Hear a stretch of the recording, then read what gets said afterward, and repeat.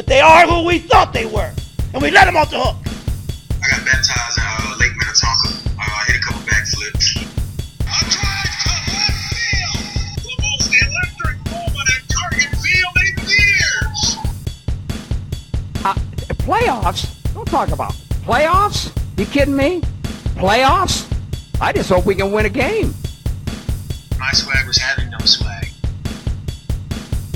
Hello everyone and welcome into another installment here of the Minnesota Sports Podcast on the 28th of October. Here today, I'm CJ Baumgartner and we're breaking in all of the latest in Minnesota sports for this, again, the 28th of October here today. And let's start with the Minnesota Vikings here for today. And we'll get to the Wolves in a second, but because the Wolves they're a big story with an impressive win against Milwaukee last night. But I first want to talk about the Vikings here, and I want to talk about the issue now of Dak Prescott has been kind of lingering around. He had his first media availability, I should say. He had an opportunity to kind of dispel the rumors and say, yep, I'm playing. And he kind of was like, yeah, if it's a playoff game, I feel like I could play right now. And it's kind of maybe him thrown out there that, like, I'm not 100% and I don't feel like I need to really go out there right now. We're going to win the AFC, or we're going to win the NFC East hands down, like walking away, like the Giants, the team, and Philadelphia. I mean, if Dallas is going to walk away with this one, playoff seeding maybe, but with the 1 seed, you basically have to be the best team. Now, I know the Cowboys only have 1 loss, but if you're Dallas, maybe you do sit Dak for a game and say it's better to keep him healthy, even though I'm not to say that they're light playing the Vikings or kind of poo-pooing them, but at the same time, it's saying, we'd rather have him for a game in October than a game. Instead of having him for a game in October, we'd rather have him in a game in December, in January, all that kind of stuff. We want to keep him healthy. But Dak has had 2 weeks to nurse on this thing, and now it's just kind of circulating. Now, if you want my honest opinion, I think Dak Prescott is going to play on Sunday. I think it's still Thursday of a Sunday night game. They still have plenty to talk about. And, the calf strain has been the issue. He looked good in practice Wednesday, according to Mike McCarthy. I think that it's just, Dak just kind of trying to slow cook everything and say, you know what, don't worry about everything. If it's a playoff game, I can play today. Everything's fine. Just got to give it a little bit of time. I think he's going to play. Now, I could be wrong, and maybe it's just me saying, and I know there are some Vikings fans who are out there saying, well, if Dak doesn't play, that means we're going to win. And Dak didn't play last year, and the Vikings still lost, by the way. And I just think that, and Dallas is better than they were last season. Now, whether that's because of Dak or whether it's because Trayvon Diggs is playing out of his mind or whatever, but all I'm saying is, Vikings fans, don't wish that your opponent be taken lightly, or don't wish that your opponent come in without their starting quarterback, because then when they beat you, it looks a whole heck of a lot more embarrassing. Chase Daniel with the Bears, Andy Dalton last year with the Cowboys, and that kind of thing. But I think Dak Prescott's going to play. I think that that's the way that this is trending. I mean, I think it's just him saying, I think it's just him being honest. He's not as healthy as he wants to be, but you know what? It's good enough to play on, and he's going to have to kind of figure it out. And Dallas, when you look at the Cowboys' schedule here, when you look at when you look at their schedule over the next few games, are they saying, well, maybe we sit them against the Vikings? They're playing the Broncos, the Falcons next. So it's not like they're like, okay, well, we have the Packers next, we have Tampa Bay next, or we have, these other juggernauts of teams. And honestly, they have the Chiefs that don't look as impressive as they have earlier in the season. Then you have the Raiders at home. And then if you're the Cowboys, you go to take on the Saints. You really have a favorable schedule going the rest of the way forward. So I don't think Dallas is really worried about seeding. I don't think they're worried. You look at their remaining schedule, they have nobody. This Cowboys schedule, I'm looking at it here. Broncos, Falcons, Chiefs, maybe we'll give them an L just for the sake of it. Raiders, maybe that's a win. Saints. Then you have the team, the Giants, Washington again.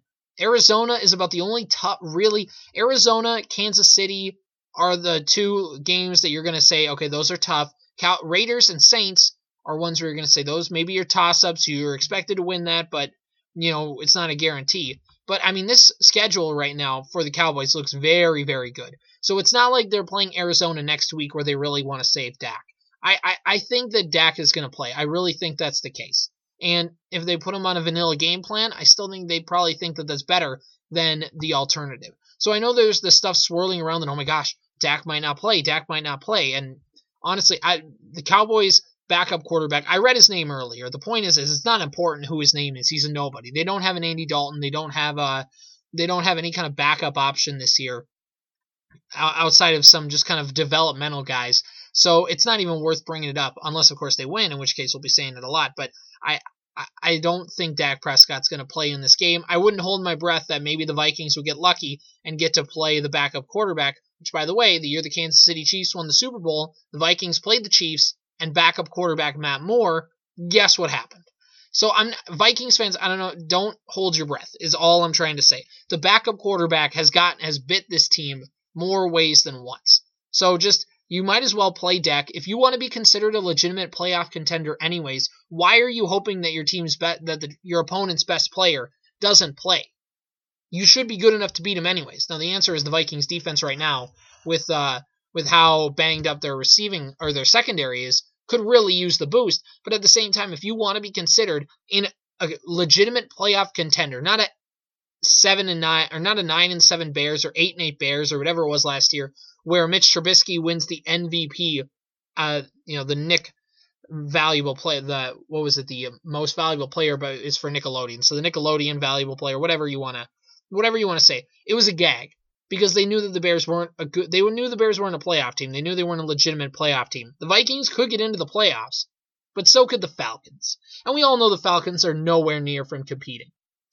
So if you want to win, if you want to actually be truly considered a playoff contender and a legitimate team in the playoffs, you might as well beat Dallas. Yeah, the chips are against you. You don't have the secondary you want. And this isn't even a Kirk Cousins thing. This is just a Vikings thing generally. That doesn't just excuse you a loss. This is the NFL. You should still be expected to win every game you play.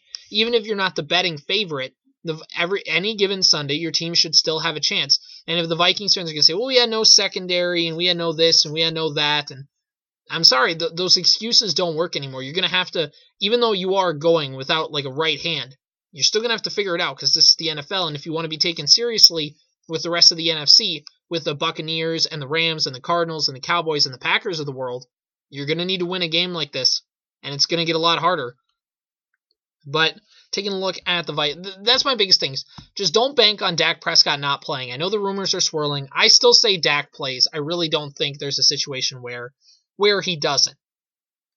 Okay, so there's another not breaking news, but there's another developing news story, I should say, in the world of the NFL, which is that Melvin Ingram, the pass rusher for the Pittsburgh Steelers, signed there in the offseason. I know some Vikings fans, some Vikings analysts were saying, Melvin Ingram to the Vikings wouldn't be a terrible fit. The Vikings needed edge rushing. That was before they brought in Everson Griffin back, and he ended up going to the Steelers on a one-year deal. Now he wants out, and there was a deal that Kansas City was going to offer for him, but the Steelers are not really in favor of that because they don't want to trade him within the conference because there's a good chance the Steelers still play the Chiefs in the playoffs, and you don't want to trade away one of your own players to a team that could potentially end your season.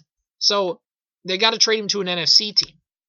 Now, I'm going to make you the case for why the Vikings should trade for Melvin Ingram. Now, I know Spielman already traded a 4th-round pick. Probably unlikely he trades another pick, especially because Melvin Ingram would probably net about a 4th or 5th-round pick. Maybe you get a couple 7th-rounders for him, but I feel like Spielman would rather go up a 3rd-round pick instead. But here's the case for why the Vikings should trade for Melvin Ingram, even though they won't. And I know Everson Griffin's been playing better, and I know that they traded Stephen Weatherly because they like the depth behind him. But Melvin Ingram is better than Stephen Weatherly, even though he's not having that great of a season. But here's the thing. You could always use extra pass rushers. They traded Weatherly away because they knew that they weren't getting anything from him. George Payton was a guy who used to work with the Vikings right under Spielman, so it's kind of Spielman sliding his guy a bone and all that kind of stuff. But the whole thing is, should they trade for Melvin Ingram? I say the Vikings should. You can always use extra pass rushers, as we just said. The secondary is banged up, and we talked about it a couple days ago. Yeah, they could bring in Vernon Hargreaves. But bringing in a new corner is always kind of shaky. They really don't get their footing until they're here for a few weeks. And honestly, you need immediate help right now. By the time he gets acclimated, Patrick Peterson's about ready to come back. So it doesn't really help you with the amount of assets you have to give up. So the secondary banged up. It's hard to bring in a new corner. So why not take the pressure off of the secondary by adding more pressure help in the pass rush? Why not do it that way? That's always the easiest way to take pressure off your secondary, is to have a good pass rush, to mean less time for the quarterbacks to throw. They're not able to set as easily. They're not as comfortable. It means they can't throw the ball around as much. They can't get in as good a placement. And then your corners can take advantage of that. And that's why I think the Vikings secondary, I know they struggled a lot last season and they weren't good. But the reason that they also struggled is they had to cover for so dang long because the pass rush was, non-existent. They had the leading guy in sacks for the Vikings played 3 games for them and led the team in sacks all year. So, when you look at the Vikings the last couple of years, if they get more pass rush, it helps out the secondary. That's kind of been a little not up to snuff. It would be the light way of putting it.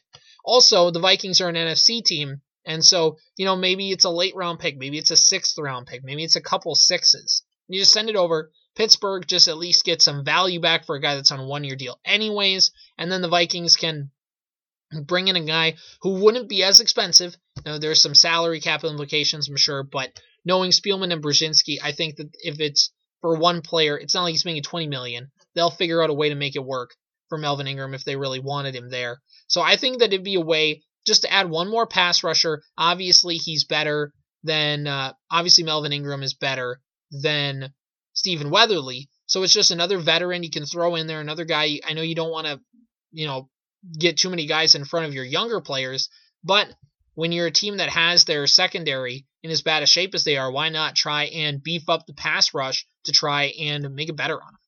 So that's the thing with the Vikings. Another thing I want to add quickly on Minnesota is that there was this article that I finally have gotten to here. There's just been some breaking news stuff, or, what about them Wednesdays and all of this kind of stuff. We really didn't get a good chance to talk about this article. This is from about a week ago, and it says that the Vikings are in fact not chokers. And it says, despite the fun narrative, they're better in the fourth quarter than you may think. This is an article from Deadspin. I'm not the biggest Deadspin guy. I don't hate them, but I'm not as big into them as maybe other people are. It's a fine website, but here's an article from them. It says, what is choking? It says the belief that a certain team or player cannot hold a lead, cannot win close games, and almost any time a win is being handed to them on a silver platter, they cannot finish off their opponents. More specifically, blame going to Kirk Cousins, has been labeled as a choker for years. Blair Walsh with the missed kick, and then, the missed kicks, blown leads, Stephon Diggs going to the Bills, and, even with things like the Minneapolis Miracle, the Vikings are still considered chokers, especially in the field goal realm. You see a lot of people on Twitter talking about how the Vikings can't make kicks and all that kind of stuff. And, over the last half decade, the Vikings haven't been choke artists at all, says this guy from Deadspin. And he says, ever since the Blair Walsh missed kick, the Vikings are 45-0 when going into the fourth quarter with a lead. 45 wins, 0 losses. Does that sound like a team that can hold a lead, is what this guy says. And fact check true. The Vikings are 45-0 when they have a lead in the fourth quarter. And the Vikings have had more impressive come from behind victories in the fourth quarter than blown victories, is what this guy attests, saying that week 2 of the 2019 season, the Vikings came down from 13 to Green Bay to force a tie with the Packers, and it wasn't a win, but that lone tie after trailing in the fourth shows that the Vikings have been statistically better at getting wins while trailing in the fourth quarter than blowing wins in the fourth quarter. And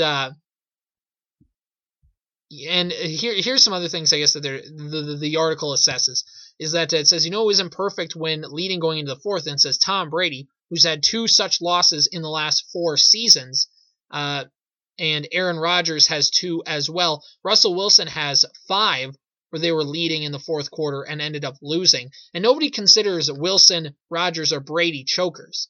Nobody says that their teams are cursed. And the Vikings have been better at holding fourth quarter leads, despite all the shuffling at quarterback, by the way, since 2017 with Keenum and all that kind of stuff. And Viking kickers have missed the brutal game-winning kicks, and it just goes to talking about the Vikings kicking situation, which is really, I think, the big issue, which is what they're talking about. And it says, I know Vikings kickers have missed some brutal game-winning kicks recently, and this past Sunday against the Panthers was brutal to watch, but the Vikings won that game. They didn't blow it. And here's the thing. I agree that, yeah, the Vikings aren't necessarily chokers in terms of falling apart. Now, this year they've been weird, but they've been losing in those games. Like Cincinnati, they were losing, and they should have won that game. They choked it. It's not necessarily, I think it's just the framing of how you frame choking. And the thing is in this article, the guy really doesn't mention field goal kickers, and that's really what the heart of the article is. Or that's really what the heart of the conversation is when the Vikings choke. Nobody's talking that Kirk Cousins is a choker. Kirk Cousins, they say I shouldn't say in terms of blowing a lead, they say Kirk Cousins is a choker in terms of that he can't get the game-winning drive. And I'm not saying that that's true, I'm saying the general perception. But the biggest thing is always the kickers, because they can't make a field goal. I think it's the kicking that's been so bad, and in this article they don't even really address it. So here's the argument from this guy. You guys decide for yourselves if the Vikings are really chokers. I'm not saying that they are. All I'm just saying is if a Vikings kicker says, I'm here to help, know that we're in trouble. So there's that article that I finally got out of the way. It was an interesting premise, but I can't say that I would 100% agree with it. I don't think the Vikings are chokers, but I definitely don't think that they're not chokers in that sense. I don't think they're Atlanta Falcons level blowing leads, but they are pretty good at missing kicks when it counts. So there's that. All right, let's talk about the Minnesota Timberwolves here, and I've been itching to get to this one now that we've plowed through all of our football stuff here. And my one message, as soon as I didn't get a chance to watch the game beginning to end, I kind of caught it towards the end of the fourth quarter, but had a chance to kind of rewatch some bits and kind of soak in what happened last night. And hallelujah, this was the game that we've been looking for. This is the game that Timberwolves fans have wanted, for years, but to get it this early in the season, this is a statement win. Wins against Houston, wins against New Orleans. You're expected to beat those teams, and they're nice. And your team, opening game of the season, you clobber Houston, and that's nice. But, you're expected to clobber Houston. They are not good. They're not going to be good. They're going to tank. But you're playing the defending champions on their home court early in the season, and you haven't won in Milwaukee since Rick Adelman was the head coach, and they were signing checks to Andrei Kirilenko. That's the last time you won in Milwaukee. And for them to come in there and win, Karl-Anthony Towns has never won in Milwaukee. For them to come in a playoff atmosphere, they've never won at the Pfizer Forum. And by the way, the Milwaukee Bucks have never, this was the first game at the Pfizer Forum where Milwaukee had never had the lead all game. That's how dominant of a performance it was for the Timberwolves last night. And you know who was lead? I know Karl-Anthony Towns had a good post-game interview, and everybody was really loving that. I like Cat, so it's not about Cat. But you know who really won yesterday? You know who was the big winner out of yesterday's game? Anthony Edwards. And, Vanderbilt. We'll get to him in a second. But, just you look at this entire game, and, I don't know. I don't know how to feel about this one. This is a legitimately good win. Now it's one win, and they've looked good in other sports, like the game against Denver after the trade deadline in 2019. There's just a couple games where they do this flash in the pan, and you want to see more consistently from them. But this is what you want. Karl-Anthony Towns had 25 points. You look at Anthony Edwards, he had 25 points. D'Lo showed up, he had 29 points. And you look at this game, and it's just your stars showed up, and everybody kind of took notice. Kendrick Perkins on Twitter was saying, the Wolves got a decent kind of little three going on. They're not a big three, but this is their main three guys, and it's Towns, Russell, Edwards. And I think it's more Towns and Edwards plus D'Lo. There's a difference. But I still think that these guys can, when they're on their peaks, these guys can run with anybody in the NBA. It's just how often can you get them to play at that level? But Anthony Edwards, I think, was the biggest winner in this game. Man, that guy's mentality. he drops, first of all, he drops stellar quote after stellar quote. You want to know why the media love covering Anthony Edwards? He gives them sound bites that are just amazing. He's not just a BSer. He just gives good sound bites. You can tell he's 19. Or 20 now, I should say. He's raw. He's got that raw energy. He's not like a 27-year-old who knows, like, okay, well, I got to be calculated when I talk to the media, because he's a guy who's legitimately saying what he thinks. And it's great. I love it. He talks about guarding Giannis and saying words that, even though it's a podcast, they still just don't really want to say on this podcast. But it's fun. Anthony Edwards makes this fun. And the mentality, the dude is just a dog. I mean, you look at the move that he had on Chris Middleton, going to his left, by the way, to end the game, to put it on ice with the and one. I mean, just for him to do that at age 20, just to put the game in his hands and say, I'm going to take this one to the rim, and to not only that, but to get it to execute. I mean, we could have all saw where Edwards goes to the rim, doesn't get it, and then the Bucks get it, they tie the game, go into overtime and lose, and then we say, well, Ant took a nice shot, and that's a good thing for him.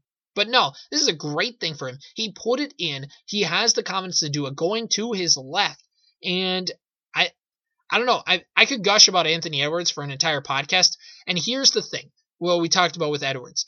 Anthony Edwards' development determines how far they go this season. It really does. Because the Timberwolves, we know Cat's good, we know D'Lo's good, but we know that they can't carry a team in the sense of Cat isn't this. And again, this isn't a knock on Cat. I keep saying that because I'm not trying to make it sound like I'm ragging on Karl Anthony Towns. But he's just not going to be the rah-rah leader. He's not going to be the guy to get all the boys behind him and go. I think he's a guy people like to play for. They like to be teammates with him. But he's not a rally the troops kind of guy. And you know what? That's fine. Because you know who is a rally the troops kind of guy? Anthony Edwards. Let him grow into that. Karl Anthony Towns is the best player on the Wolves. By far. But he can continue to be that, get his, and then be done. And Anthony Edwards can be the one that's, jumping up and down. He can be the one that's talking to the media all the time. He can be the one that's doing that. And it's fine. Because when Jimmy Butler was here, he was the one doing that. Butler was. But he was always annoyed by it. He wanted Cat to be somebody who he wasn't. Anthony Edwards is younger than Cat. So he's like, you know what? Cat can be him. I'm going to be me. And here's what we're going to do. And we're going to make it work. I just really like the Timberwolves, they have a lot of flaws in the roster. They're undersized, the rotations, there's issues. But they didn't just play well. They didn't just outscore the Bucks. They won 110, 113, 108 or something like that. But they won because they held them down on defense. And that was the biggest thing. You look at this game, you look at, we take a dive into the stats for this game. The Wolves shot about 47% from the field. That's good. They shot 28% from three. Not solid, but you can live with it. And they out-rebounded the Bucks 49-43 in the game. And I know, and here's the thing. I know they also had points in the paint. They beat Milwaukee in that 44-38 against Giannis's team. They created 17 turnovers, which again, just the defensive effort was unreal. And I know that Milwaukee had some guys banged up. They were running out their perfectly healthy squad. But at the same time, you don't apologize for that. The old Wolves would have let them hang around and then go into overtime, and then maybe you win, but you probably lose. And you say, oh, well, we put up a good fight. And this is a team that's like, hey, they didn't have everybody in their lineup today. Let's take it to them. And they did it, and they won. Now, Giannis still played, but it was a few of the minor guys. But, I mean, you still look at the Wolves. This is a signature win. This is probably Chris Finch's best win as a head coach. Probably. Like, nothing really comes to mind that makes me think, boom, standout win. But to go into Milwaukee and to win and to do it in the way you did, put the whole league on notice of, we might not be contenders for a title, but we're not going to be an easy out.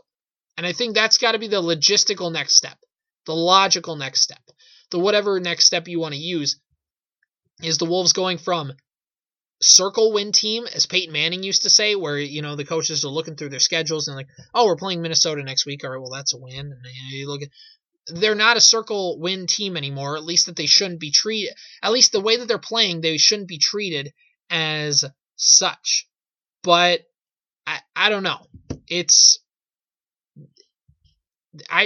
I don't know how to feel about this Wolves team because, again, they have the talent. I want to sit here and say, boom, they're a chance to not only make the play-in tournament, but they have a chance to get like a 6 seed, a 5 seed, be kind of in the thick of things. they're still undersized. They still have some issues. They still got some stuff to work out. Probably a year or two. Give them some more time. Give Gupta some more time to kind of work through this roster. But they got some pieces, so don't forget about that. All right, now let's take a look here and let's talk about the Minnesota Wild here in this game. Or they have a game against Seattle tonight. Their first time at the is it the Climate? It's something like the Climate Healthy, or it's some Earth name. I'm trying to think of the Climate Impact Arena or something like that. Trying to think of the name. Let me search it here. Climate Pledge Arena. There we go, in Seattle. The Seattle Sky play there, the WNBA team, and now the Kraken. And Crack House, I heard, is a name for the stadium. And you know what? I could get down with that. That's kind of a funny name. I mean, crack in general, you just got a bunch of stuff that your toilet humor or just junior high humor really can go to town on with that. But looking at the Seattle Kraken here in this game, it's the Wild's first ever matchup with Seattle. It's in Seattle. Now, former Wild, you got Carson Soucy out there as well. And for Seattle, you lost him in the expansion draft. But the biggest question with the Minnesota Wild is, and this has been kind of circulating throughout the last week, half a week, whatever you want to say, is should the Wild be worried about Kaprizov's slow start? And I would say no. And I know there's a lot of ambulance chasers, and there's a lot of people who are, ready to put the red flag emoji all over their Twitter bios over Kirill Kaprizov. But at the same time, I think it's not worth worrying about Kaprizov because, one, it's still early in the season. People are talking about the contract being hung over his head. I don't think that that's true. I don't think really he's thinking about the contract. I think he's just going to play his game, and he just hasn't got off to the start he wanted to. There's been no goals, but he has been getting some assists, by the way. And one thing that I think is the most important part of Kirill Kaprizov is the Wild are one of the best teams in the league, with Kirill Kaprizov being ice cold, as some people want to label him. So how good can the Wild be when Kaprizov starts heating up? And that's the question I want to know. I don't want to say, Kaprizov, it's that tired and wired. The tired take is Kaprizov isn't playing up to his contract. The wired is, what happens when he does? Because when he does, this team is going to be one of the more unstoppable teams in the league, and that is assuming that they keep up at least to the same general area of pace that they're at right now with how well they're playing. And so I think that it's a really good opportunity for Minnesota to say, you know what, Kaprizov isn't playing well, but everybody else is. And when everybody else kind of regresses back to the mean a little bit, then you hope that Kaprizov goes back to his level as well, and then you can kind of just keep rolling. I'm not worried about Kaprizov. He still has the assists. He still is flying around the ice. He still is making plays. I know a couple weird penalties, but I like Kirill Kaprizov. I like my chances with him. And you know what? The same people who are waiting for him to get signed that extension are now saying, oh, he's not playing up to his contract. Don't worry about it. Don't freak out. Don't overreact. Just keep working your way through it.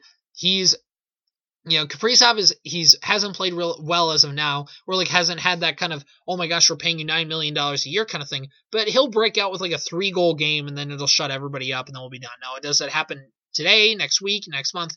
I don't know, but we all know that the way that this conversation is going to go is, oh my gosh, Kirill Kaprizov, he's not playing up to the level of his contract, and he's going to have a 3-goal game and then everybody's just going to be done with it, and we're going to move on with our lives. And you know what? That's fine. I'm not worried about Kirill Kaprizov. I don't know what more way I can say it, but I just think when you look at it, it's still just way too early. They've only played, 6 games on the season so far, something like that, not even.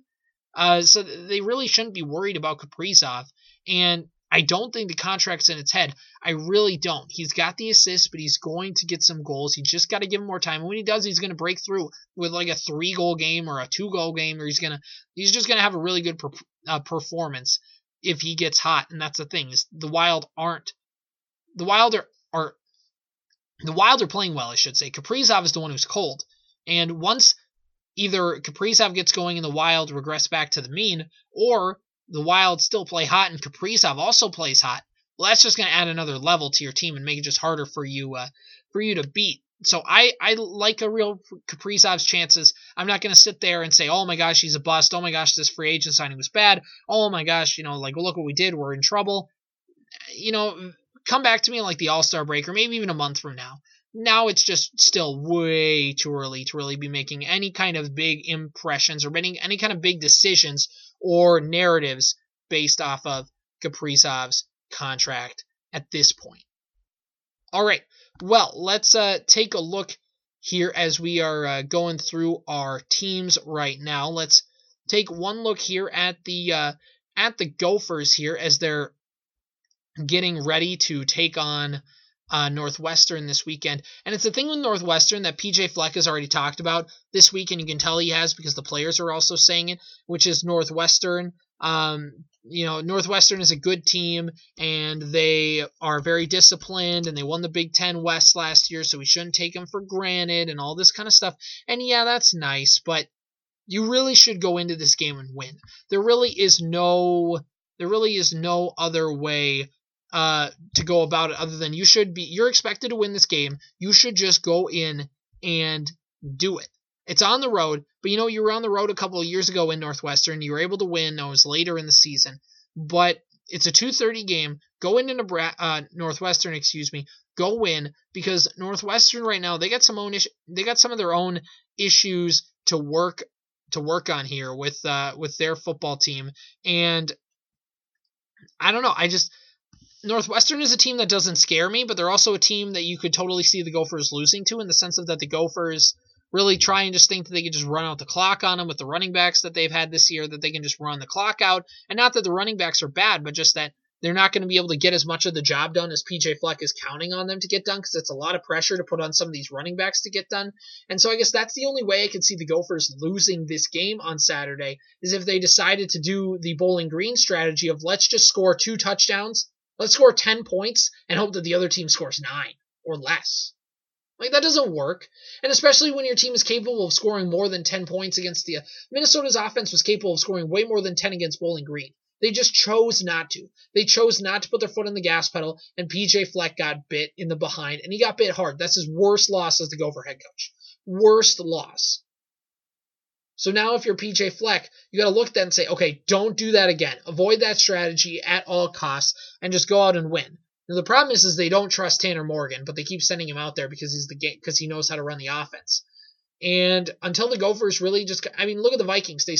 Now Kirk Cousins obviously a better passer than Tanner Morgan, but then again, Tanner Morgan isn't going up against the same defenses, which is trust your quarterback a little more, trust your offense to get the stuff done that they need to get done, and let things fall into place from there. But be more aggressive, be more trusting, and if PJ Fleck and Mike Zimmer did that, Minnesota football, one, the Gophers would be in a very better place than they are right now, but even the Vikings would be way better off than they are at this point.